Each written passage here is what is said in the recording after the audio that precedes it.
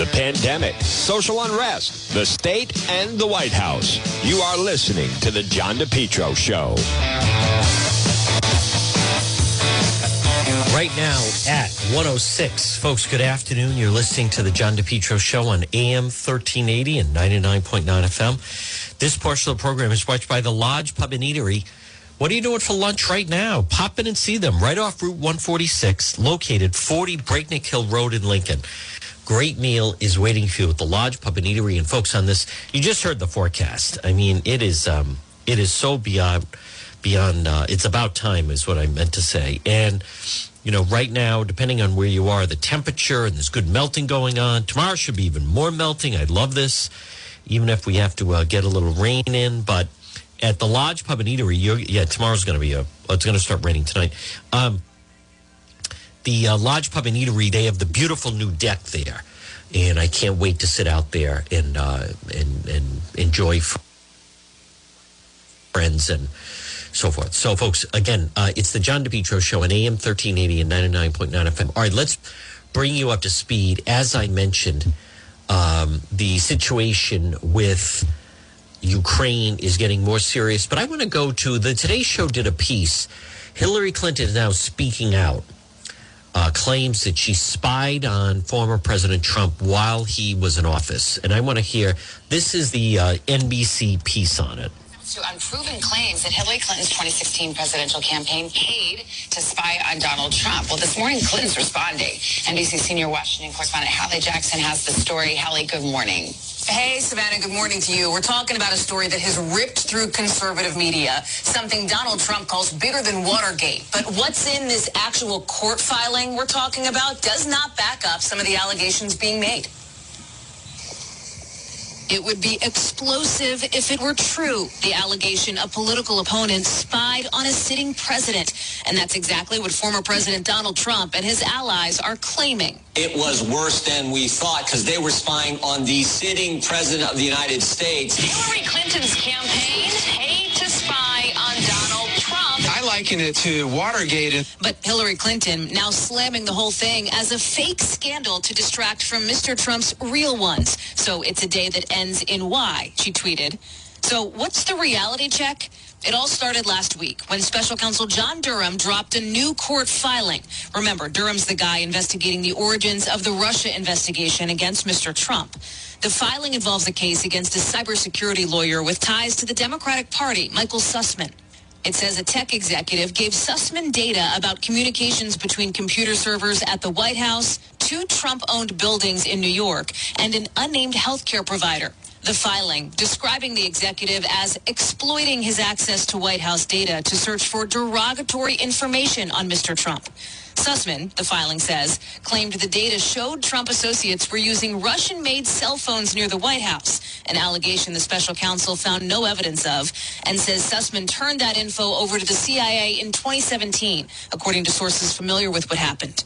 Some conservatives seizing on all this as proof someone spied on then-President Trump, blasting what they see as a lack of attention to it. The silence by most of the media is very revealing.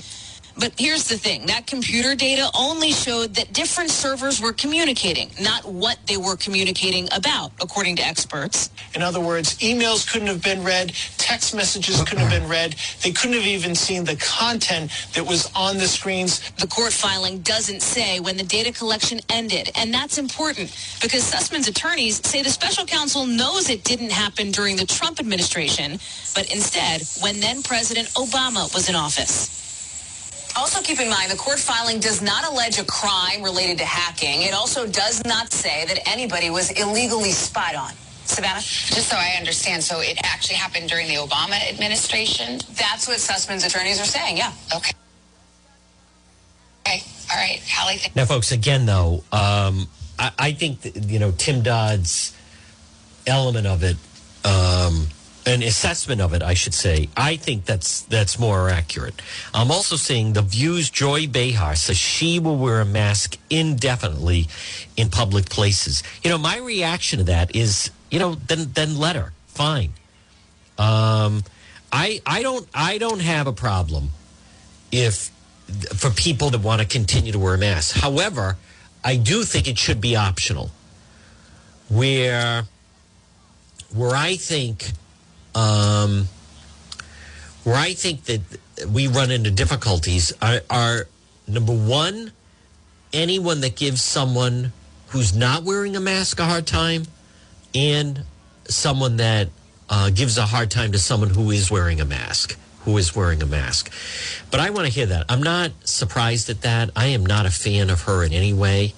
This is, I believe, we have sound of Joy Behar saying she's just going to still continue to wear a mask. Maybe she could wear a full mask.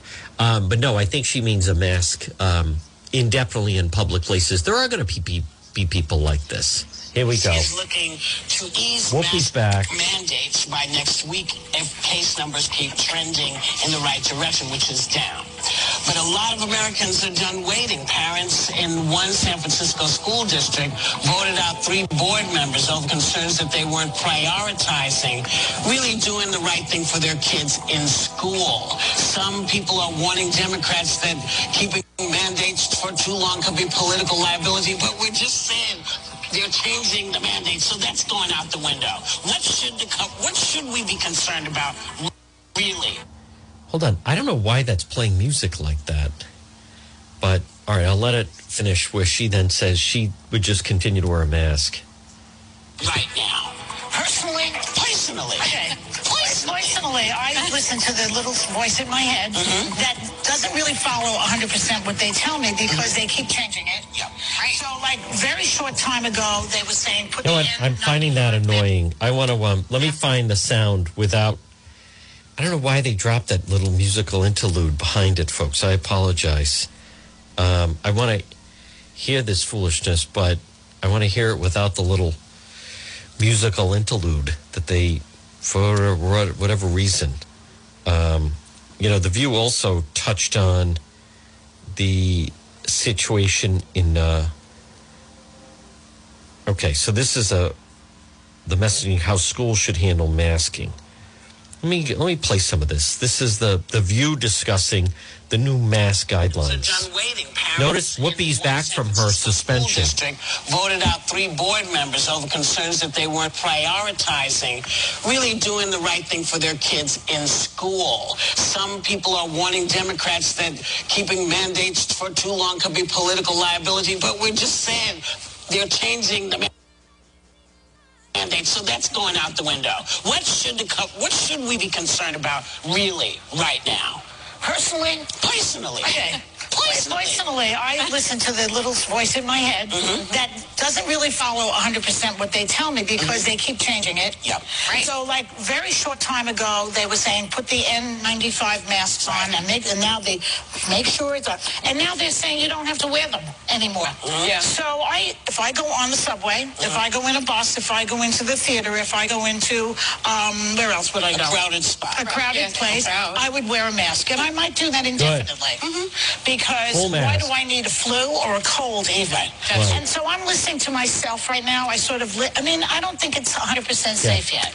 No, she said I worry about Mike the kids, Pence right? Because we know that there are kids under 5 that are in preschool that can't be vaccinated. Because he we know felt God that talked to kids him. from 5 to 12 are the least vaccinated in the country. And I still worry about them. I mean, there are effects from the Omicron variant that we don't even know about. I mean, Joy was telling me you were reading that there could be some heart type of... they have to look that up. There's stuff that they're not sure about yet. They could affect your health in other ways. Yeah, and so, I know... parents wanted kids to get back into school. I wanted my daughter to get back into high school. Her whole freshman year of high school was remote. Yeah. That was a terrible thing, and it was very difficult for her. But I'd rather that than have her get sick and somehow, have these effects later on. I don't think we're thinking about the children and the most vulnerable and the elderly. We're not thinking about those people. But life is risk assessments. That's part of being an adult. And this week, there was, the risk of dying of COVID if you're triple vaxxed is 1 in a million. That's right. Literally the risk. Yep. Getting in a car is 1 out of 100 about. The risk for 18 to 49-year-olds is lower than that. The risk for kids is even lower than that. And so we need to weigh risks. Trade-offs is a basic thing that we teach our graduate policy students at Princeton, and we need to be able to be adults about this. Why should you have to make decisions like this? Why has the messaging been so inconsistent that we're all Googling, okay, let me make my own parameters, my own rules. Because when do I wear? Because science changes things. But has it not been based on science? The masks weren't based on science? It's really, really loose science from the very beginning. Of course, when we were not having vaccines, we needed those. And if you want to wear one, then you wear one. I was, Lysoling my mail at the very beginning. But now we have vaccines. But there have been scientific studies that show that masking does help the spread. And science also shows that you don't have to Lysol your bags anymore. We know. I know that. There's different things that keep happening. And so the point is, the CDC has been very inconsistent about this. If you read the studies, this is Lauren Wright. It's better than nothing. They're looking at her with dagger eyes. To cities that don't have them, and there's no compliance consideration. There's no randomization, and so that's not saying don't wear a mask. It's just saying that the CDC, when I hear them say, we want you to take the mask off now and grab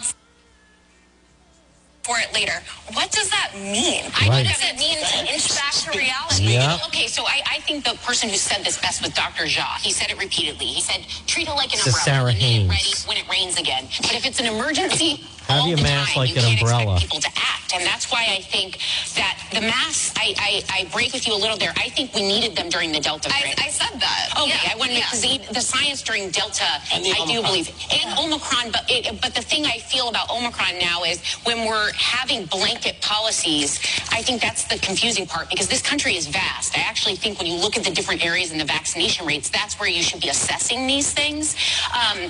But I also think that we do know, Sunny, I was always concerned with the long haul elements because I do suffer with some mental issues with depression, anxiety, and those long hauler symptoms were what scared me the entire time of getting that disease. Right. Now I'm to the point with this, we don't know yet because a lot of things are down the road with what's going to happen next, whether it's the vaccine, the disease, the virus itself. We don't know. But what we do know is we have seen a massive spike in suicide among young girls. That's right. We've seen overdosing on a level that we've never seen before. They're calling that its own epidemic. But you have to explain what you're attributing that to. What it is when you the science, I'm not surprised that the messaging has been confusing at all because that is the science changing. And to me, I do think much of the messaging has followed the science. It also doesn't surprise me the CDC was the last one to remove the idea of the mask because I think they are always calculating for the weakest and most vulnerable among us. So I don't think they're Can I remind everybody that this disease has been politicized by the right wing in this country from the get-go. And the left wing. How's the Wow. left wing doing? Okay, tell me how it's science for the CDC to make behavioral and social recommendations. Scientists are bad at. No, that's not wear a mask. It's like they get tough questions about why do you have inconsistent messaging? How is it science when I sit down in a restaurant and I'm breathing and I can take it off and then I have to put it on when I'm wearing the bathroom? I mean, these are not consistent or just rules. learning on the job. It's political because it's taking into account assumptions about human behavior, which sometimes epidemiologists are not very good about making. It's not consistently applied. I don't understand how that's people like children. I just want to throw something in there. I don't understand. Because one of the things that everyone's forgetting is that we knew nothing about this. Right. So every now 5 we minutes, do. they were saying, it's this, it's that, it's this, it's that. Trying to give you, I'm saying you, I don't mean you. I'm saying give you the information that you want that will make you feel better so you're not afraid, as well as making sure that they're trying to get the right stuff done. We had somebody here who used to get very upset with people who said you should be wearing a different kind of mask. Meghan McCain. Or you shouldn't be wearing a mask. They didn't know. So I can give them that. What we do know is before the Omicron was visible to everybody, everything sort of calmed down. People were taking off their masks. People were doing kumbaya. It was really great. And then Omicron came around. It was like, put the mask on. So we all put the mask on. And I tell you, there is no way to... whoever this Lauren Wright is, apparently she has her doctorate at Princeton. And I like when they throw someone in who's, everything she's saying is sourced. They didn't like that she threw in the element of, when people on the left. I also just I think they even have a discussion on defund the police. I'm looking at people online are so upset that this Lauren Wright, Dr. Lauren Wright, that she was on The View. I'm trying to find her. Lauren A. Wright. They're very upset that, in fact, that she was then the guest in saying, "Oh boy, she's really going after," and and saying that Democrats support. I think they discussed defund the police. Here we go. This should be on the defund the police. And apparently Whoopi Goldberg is back. The anti-Semitic Whoopi Goldberg is back on The View. Let me just hear this. So apparently she is a professor, I think, at Princeton. So here we go. Let me hear this. Insane that people who don't live in neighborhoods are making all the decisions for who polices those neighborhoods. That's exactly right. Yes. And that's why estimates are that white liberals are more supportive of defund the police than African Americans. I'm going to stop you with that because it's not, white liberals are not more interested in defunding the police. I believe people have been very clear about what they mean. They mean. Do you have a statistic on that? Do you have an actual number? Because you say white liberals, No, white Democrats and Democratic I'm a white Democrat. Okay. I don't believe in I'm not talking about you unless you took the survey with thousands of people. Wow. Let me play that one more time. They don't like how she mentions about who wants to support defund the police. Decisions for who polices those That's exactly right. Yes. And that's why estimates are that white liberals are more supportive of defund the police than African Americans. I'm going to stop you with that because it's not, white liberals are not more interested in defunding the police. I believe people have been very clear about what they mean. They mean. Do you have a statistic on that? Do you have an actual number? Because you say white liberals Wow. No, white Democrats. Wow. I'm a white Democrat. Okay. I don't believe in I'm not talking about you unless you took the survey with thousands of people. I give her a lot of credit. She is Dr. Lauren Wright, and apparently a professor at Princeton. See, they don't like that type of thing. They don't like anyone that kind of goes against the grain. Boy, I like her saying it really seems to be white liberals. Let me also just hear this person put out. They debunk her dubious right-wing talking points. A lot of women of color don't like this Lauren Wright, who is professor, I believe, at, as I said, Princeton, and has her doctorate, PhD. All right, the audio is not that good. All right, so we'll skip that. Here we go. Girls, please stop talking the Lauren Wright edition. That's exactly right. Yes. And that's why estimates are that white liberals are more supportive of defund the police than African Americans. I'm going to stop you with that because it's not, white liberals are not more. I'm going to stop you with that, says the anti-Semitic Whoopi. My goodness. Lauren Wright on The View says masks don't work. She was really challenging them. From the very beginning, Hold on, here we go. Because science changes things. But it's not been based on science. The masks weren't based on science? It's really, really loose science from the very beginning. Of course, when we were not having vaccines, we needed those. And if you want to wear one, then you wear one. I was, Lysoling my mail at the very beginning. But now we have vaccines. But there have been scientific studies that show that masking does help the spread. And science also shows that you don't have to Lysol your bags anymore. I know that. She was saying that we've learned from it.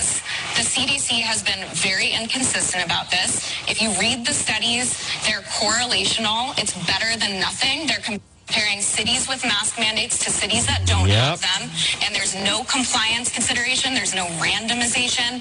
And so that's not saying don't wear a mask. It's just saying that the CDC, when I hear them say, we want you to take the mask off now and grab for it later. What does that mean? She is exactly right. I want to give her a lot of credit. Folks, again, good afternoon at 1:25. You're listening to the John DePietro Show on AM 1380 and 99.9 FM. This portion of our program, hey, don't forget about stop in and see our friend John Francis at Competition Shooting Supplies. Folks, now is the time. He does have good inventory. He has both firearms and ammunition located 435 Benefit Street in Pawtucket. You take the last exit in Rhode Island and follow past the Attleboro train station, and then at the intersection of Newport Avenue and Benefit Street, hang the left, and you'll find yourself right there at Competition Shooting Supplies. John Francis also, he posts a lot of the merchandise that he gets on Facebook. So I want to, I also just want to follow now the latest with the situation in Ukraine is obviously very serious. But I also just want to follow some people that are commenting about Attorney General Peter Neronha will not allow this merger to go through. I'm seeing, despite political editorial support, showing bold leadership for Lifespan Care New England merger, antitrust issues remain very difficult and not impossible to overcome, as they have been for over 2 decades. This was a big announcement today that Attorney General Peter Neronha has, in fact, rejected that. But situation with Ukraine continues to heat up. Let's see. U.S. is warning Russia is trying to create a pretext for imminent invasion after shelling in East Ukraine. Richard Engel says the stage is set for potential conflict. The question is, what will start this potential war? So this is pretty good. Richard Engel on MSNBC. Again, he's over there. This is interesting, folks, because without question, they're looking for something to start a war. Let's hear this. On the ground today in Ukraine, we've got, first of all, there's been a couple of developments. The Russians officially accused Ukraine of some violations with the United Nations. Obviously, the U.S. believes what's happening on the ground appears to be an attempt at a false flag. What are you hearing? What are you seeing? So the stage is set for a potential conflict. You have 150,000 plus Russian troops, and as Courtney was saying, aircraft, missiles, all positioned around Ukraine. The question is, what will start this potential war that the president thinks could start in the next several days? And it goes down to a pretext. Russia has been building a case that this is all hysteria, that it is Russia that faces a real threat, and that it is the Russian speakers in this country who are facing a potential genocide, to quote Vladimir Putin, from the Ukrainian government. This is the narrative that Putin has been telling his people, has been trying to tell the world, that the Russian-speaking population here, and particularly a group of Russian-backed separatists, are persecuted by the Ukrainian government. And this morning, what we saw in the early morning hours here was, according to the Ukrainian military, a large attack on Ukrainian towns and villages that started from the separatist areas. So the largest attack from the separatist areas since 2018, with dozens of mortars and rockets fired into Ukrainian territory. A lot of that border area is not heavily populated, so it did not cause significant damage or casualties. One kindergarten, Ukrainian police say, was damaged, but no children were hurt. And what the Ukrainians are saying is that this is an attempt to provoke them into a fight, to goad them into a fight, to give Vladimir Putin an excuse to move in potentially as peacekeepers to protect that besieged Russian-speaking area, that besieged pro-Russian enclave. Now, the pro-Russians are saying that just the opposite happened. They say that it wasn't an attack with dozens of mortars and artillery that flew from their territory into Ukraine, they say it was Ukraine that started it, that they are the ones who are at risk, and they are the ones who potentially need Russian protection. So it is a he said, she said, but the Ukrainian government is going out of its way and producing evidence and photographs to back up its claim, while the Ukrainian separatists have not produced any kind of physical evidence. Folks, it's fascinating to watch. And again, good afternoon at 1:31. I tell people, for all the stories that are out there right now, if war breaks out, and it sure seems like it's imminent, if it breaks out, and we somehow get involved here, that just alters everything. And it all kind of, if you're Putin and you have built up this military and you want to demonstrate to the world how much you have rebuilt the Russian military, and you're looking almost like for an excuse to use it. Putin is 69 years old. Does he wait till he's 70 to make it a move of aggression? He sure seems like he is ready to go now. But my point is, Biden and Harris are so vulnerable right now. The country is not united. So much fighting back and forth. The spirit of the military has been dampened under Biden-Harris. President Biden does not have the country prepared to have to go to war in any way. And we start sending the troops over, and then some more troops get over. And, I believe, look at how Putin is telling the Americans to get out of Europe, and what this is going to do in all different facets. This is a very, very dangerous road that is happening right now. And you have to, do we really have the best team on the field? I want to go again.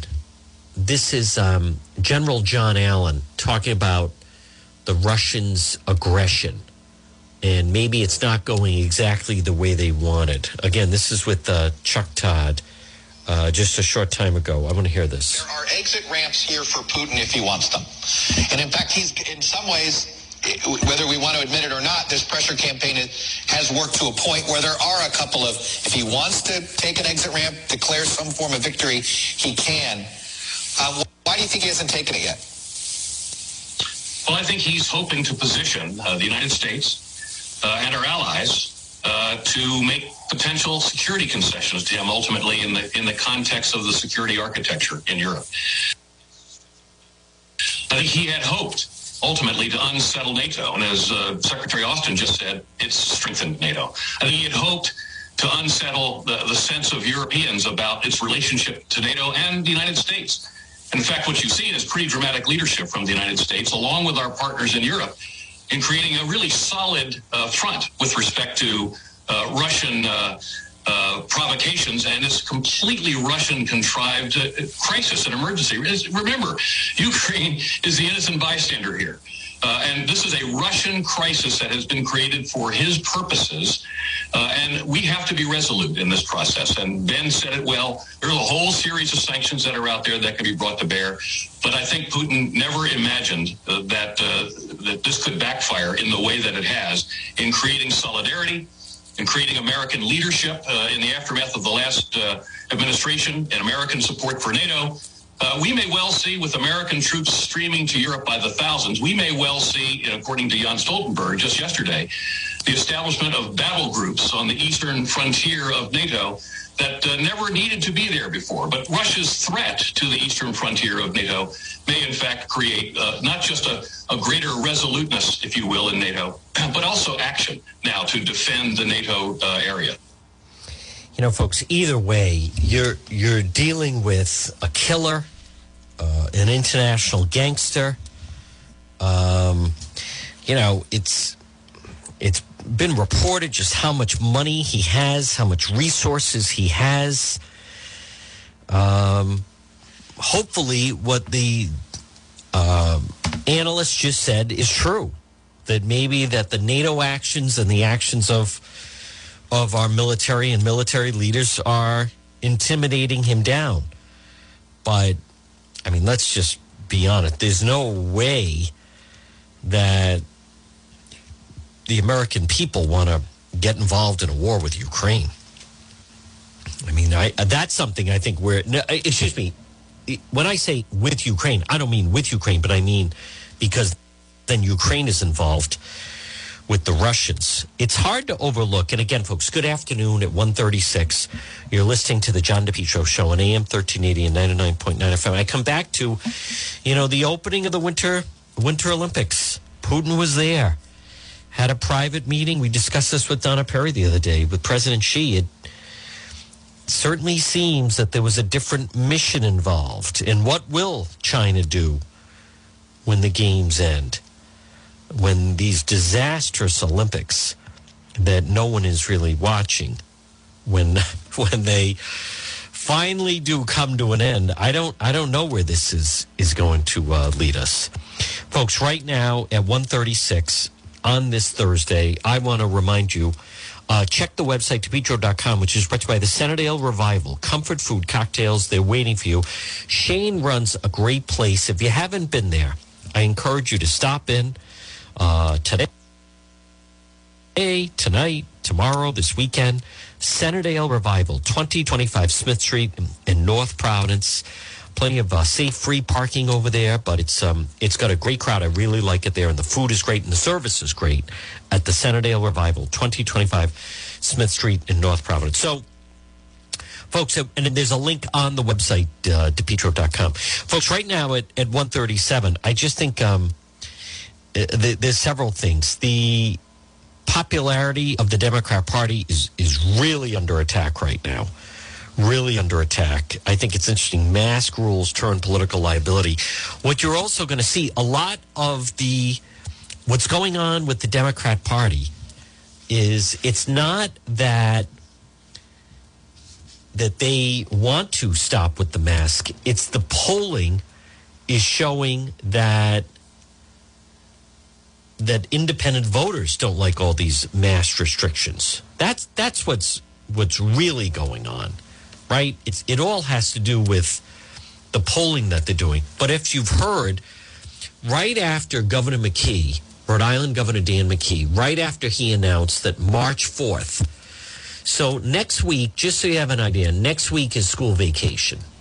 So next week the kids are out of school.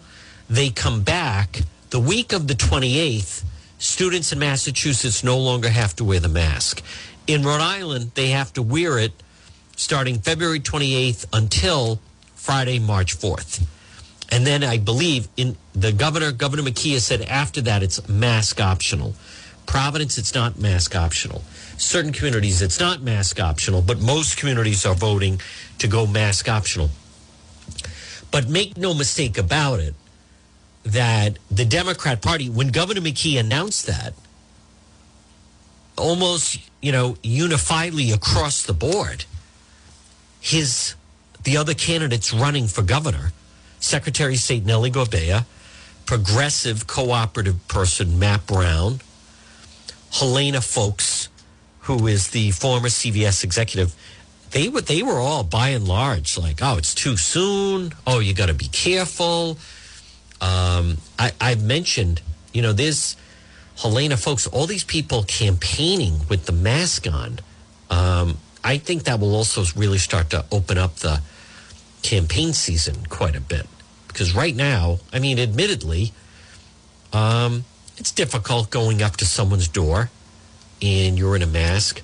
I also want to play, the real big news of the day is Attorney General Peter Neronha has stepped forward and rejected the Lifespan Care New England merger. And I know that the unions are very upset about it.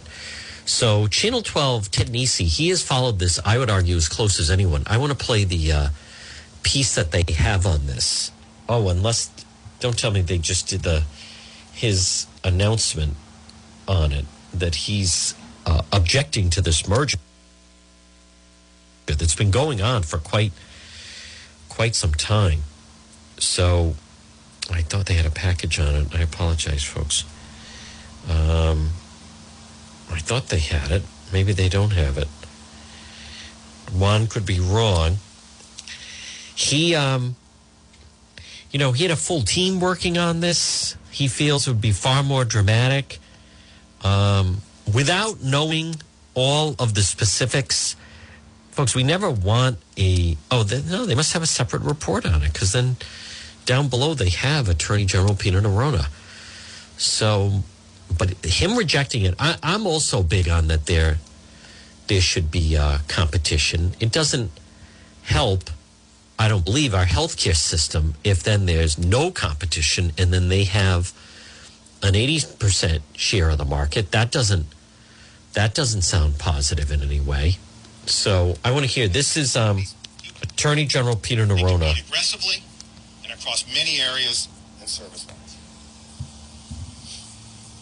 The parties themselves, other providers, and our experts confirm this existing state of competition. So Dr. Jack Elias, who was once, I believe, the dean of the Brown Medical School, was tapped by President Paxson as the point person for the university on the merger, described to us in the statement or elsewhere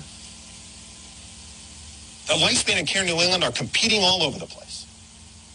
They're not the hot dog in the bun. They're competing all over the place. Other hospital systems. Landmark, South County Hospital, they know it. This is what they do. As the CFO of South County Health told us, Lifespan and Care New England strongly compete against each other. And this competition benefits patients. The evidence we obtained from the parties throughout this investigation demonstrates what I've just said. They acknowledge that they compete head-to-head for various services, including what's up here on the screen: cardiology, oncology, orthopedics, spine surgery, thoracic surgery, and emergency medicine. This is another way of showing the same thing. Dr. Flum, our expert, shows a significant overlap in the inpatient acute care services that Lifespan and CNE offer each other. So basically, what this shows, based on discharges at CNE and a Lifespan on the left, where there's an overlap in the services that they provide based on the discharges of the patients that are receiving hospital care from them. There's a significant overlap in what they do. They are not complementary. They compete. And that competition, as we've talked about, is good for Rhode Islanders.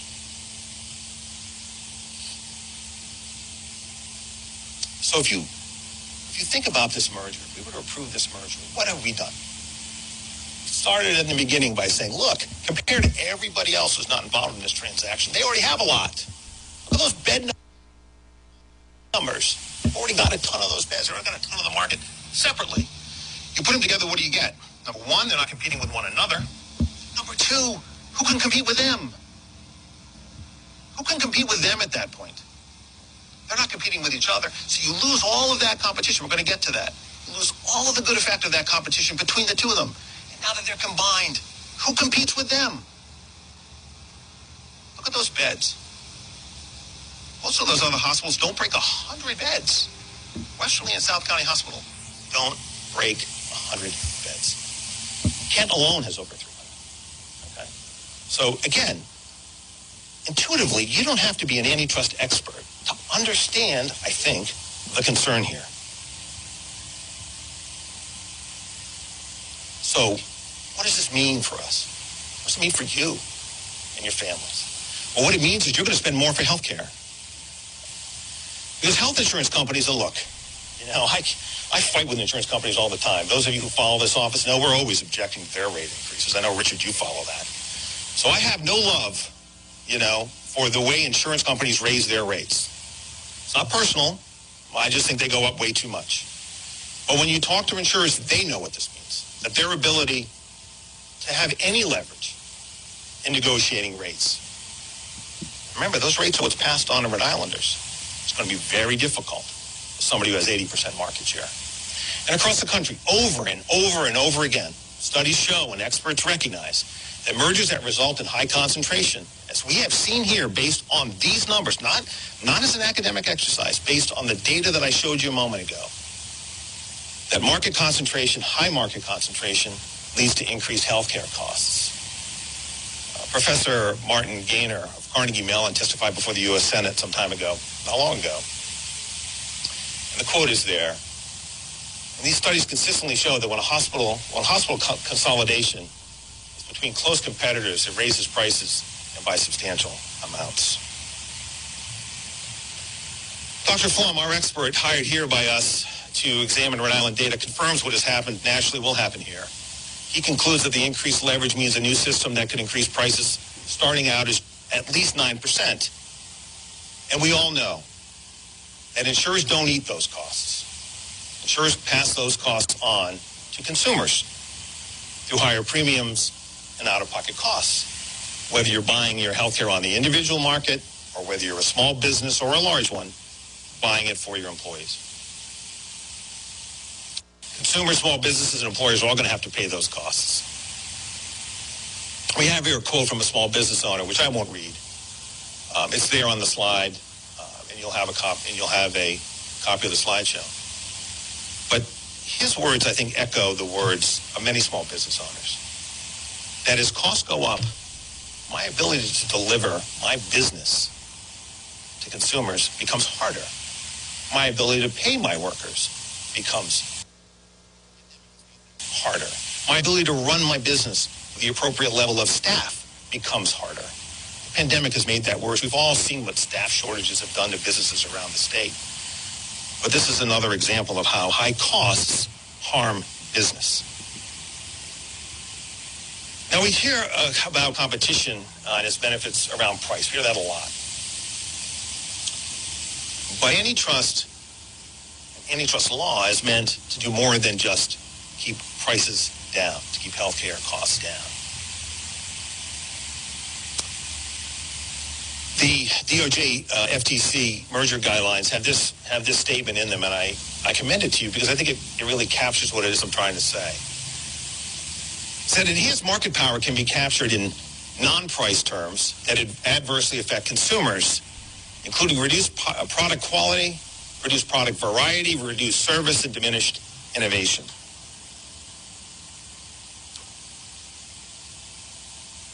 But I understand that is a broad and in some ways academic statement. And so we'll channel our inner Missouri and we'll show you what this means. Okay? We'll be the show me state today here in Rhode Island. Okay? The existing competition among these institutions has forced them to deliver better service, better access, better quality to Rhode Islanders. There are a lot of examples. They're in our decision. I'm just going to highlight a few of them for you. Hospital-driven infections, okay? When Kent Hospital saw its ratings drop relative to that issue, they purchased robots to sterilize their hospital rooms between patient discharges. Why? Because these two parties compare their ratings. If we're negative to this one, well, we need to react. Our investigation showed that over and over and over and over. They respond to one another. When one's rising, the other one moves to keep up. When one's falling, the other one takes advantage of that to go faster and better. And that makes it better for Rhode Islanders. That's what competition is about. Cardiology services. Kent, a number of years ago, started an initiative to improve its cardiology services. And they started working with Brigham and Women to do so. And as a result, Lifespan, recognizing competition in the marketplace, they knew they had a problem dealing with patients, being accessible to patients. And so they took steps not only to improve their cardiology game, but to make it easier for patients to schedule appointments and access their system. Why?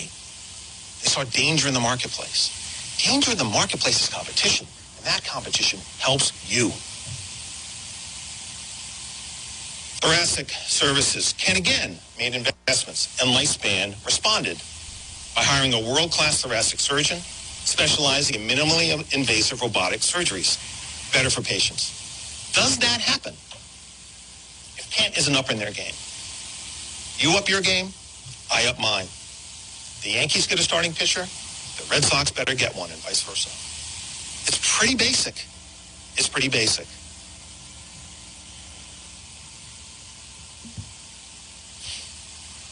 This is just repeating, this slide here just repeats what I've already said.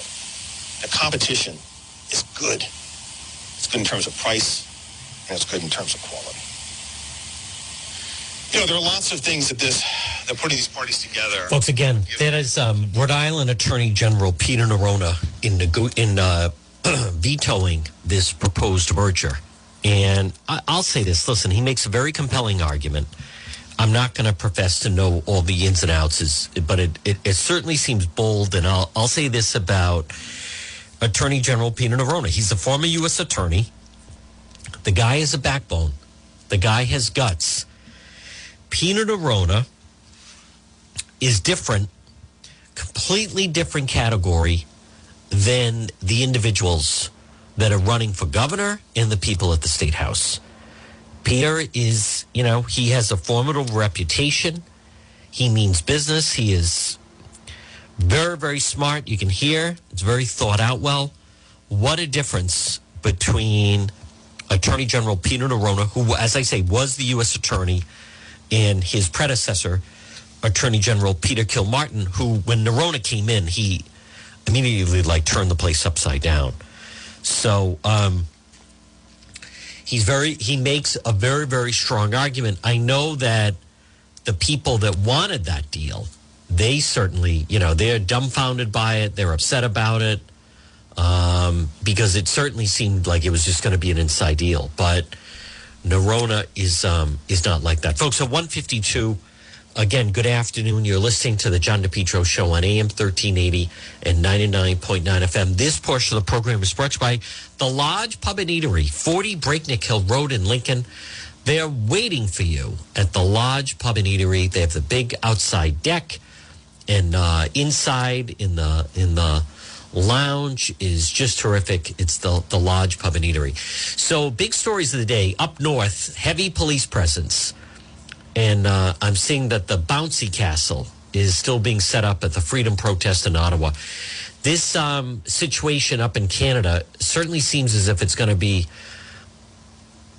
somehow is going to be coming to a head, I think, in the next 24 to 48 hours.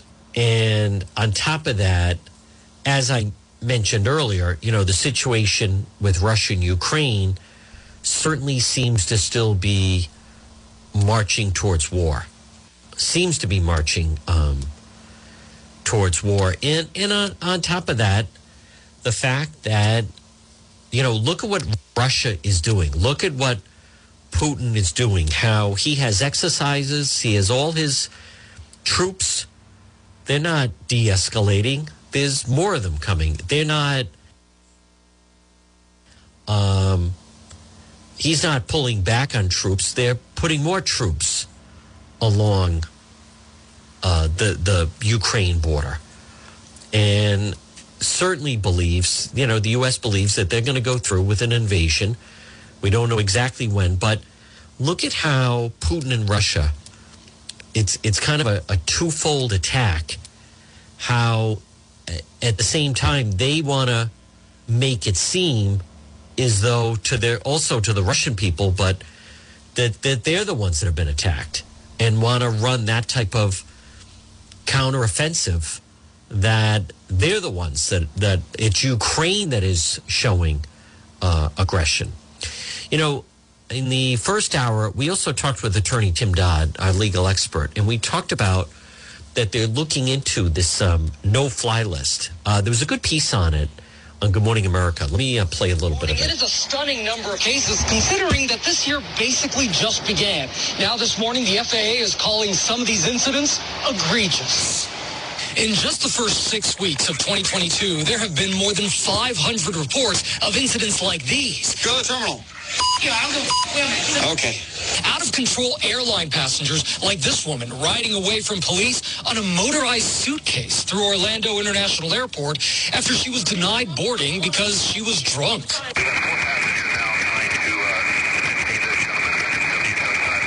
And on an American Airlines plane, a man who tried to open a door mid-flight held down by passengers and a flight attendant who subdued him with a coffee pot. The FAA reporting nearly 6,000 air rage incidents since 2021, two-thirds of them related to wearing masks. You gave me one warning because my neck pillow pulled it down. In response, the country's largest flight attendants union joined Delta Airlines, calling for a federal no-fly list that would ban those convicted of disrupting flights from traveling on any airline. But this morning, 8 Republican senators are fighting against that proposal, sending a letter to the U.S. Attorney General arguing that a no-fly list would unfairly target individuals who don't want to wear a mask, citing the high number of infractions related to the mask mandate. The senators writing that the no-fly list would, quote, seemingly equate them to terrorists who seek to actively take the lives of Americans and perpetrate attacks on the homeland. Meanwhile, the Association of Flight Attendants calls that letter irresponsible and political brinksmanship that puts our economic security at risk, along with our lives. Guys, that's true. All right. You know, something, though, needs to be done, folks, with you have someone who is kicked off a Southwest flight. And, you know, let's face it, you're talking about kicked off a flight, trying to open a door, or storming into, or trying to get into the cockpit. So, you know, they basically become,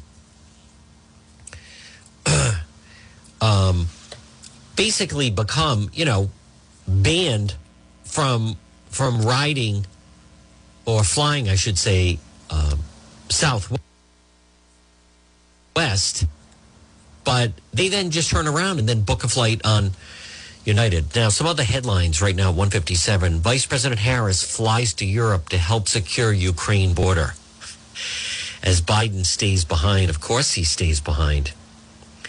I like the fact that it's making headlines. The View's host Joy Behar will wear a face mask indefinitely. It's not safe. Now, Pat Cortellessa was on the program yesterday, and we were talking about the fact that at the Rhode Island State House that they were looking into some of the Democrats, especially the progressives, want to have the state move into that they are upset about the voter ID policies that we have for voting. Folks, as I want to remind you at 1:58, and again, you're listening to the John DePietro Show on AM 1380 and 99.9 FM. I still maintain that's not how people are voting illegally. There are people that are voting who shouldn't be voting. But however, you have to go back to there are people who are registered to vote who should not be registered to vote. I repeat, there are people, there's no one stopping people from registering to vote. And as we've talked about on this program, the media doesn't cover it a lot, but in order to keep 2 congressional seats, the state of Rhode Island went through where they registered they had 40,000 illegals fill out the census. They spent $1.5 million was the budget they came up with. And what's kind of ironic about that is the seat they fought to keep could be falling into Republican hands. But the fact is, people are naive. If they think that you had over 40,000 illegals fill out the census and then believe that those people are not registered to vote, then you're very, very naive. Folks, again, it's 1:59. It's John DePietro. I want you to enjoy this Thursday. Hey, it's warm out. Get out, support some local businesses. Stay tuned for the 2 o'clock news, and then it's the John Dion program. I will be doing Facebook Live later, and then some rain is moving on with some heavy winds a little bit later. But the good news is it'll get rid of a lot of the snow. So stay tuned for the 2 o'clock news. The latest now as WNRI Woonsocket, W260DC.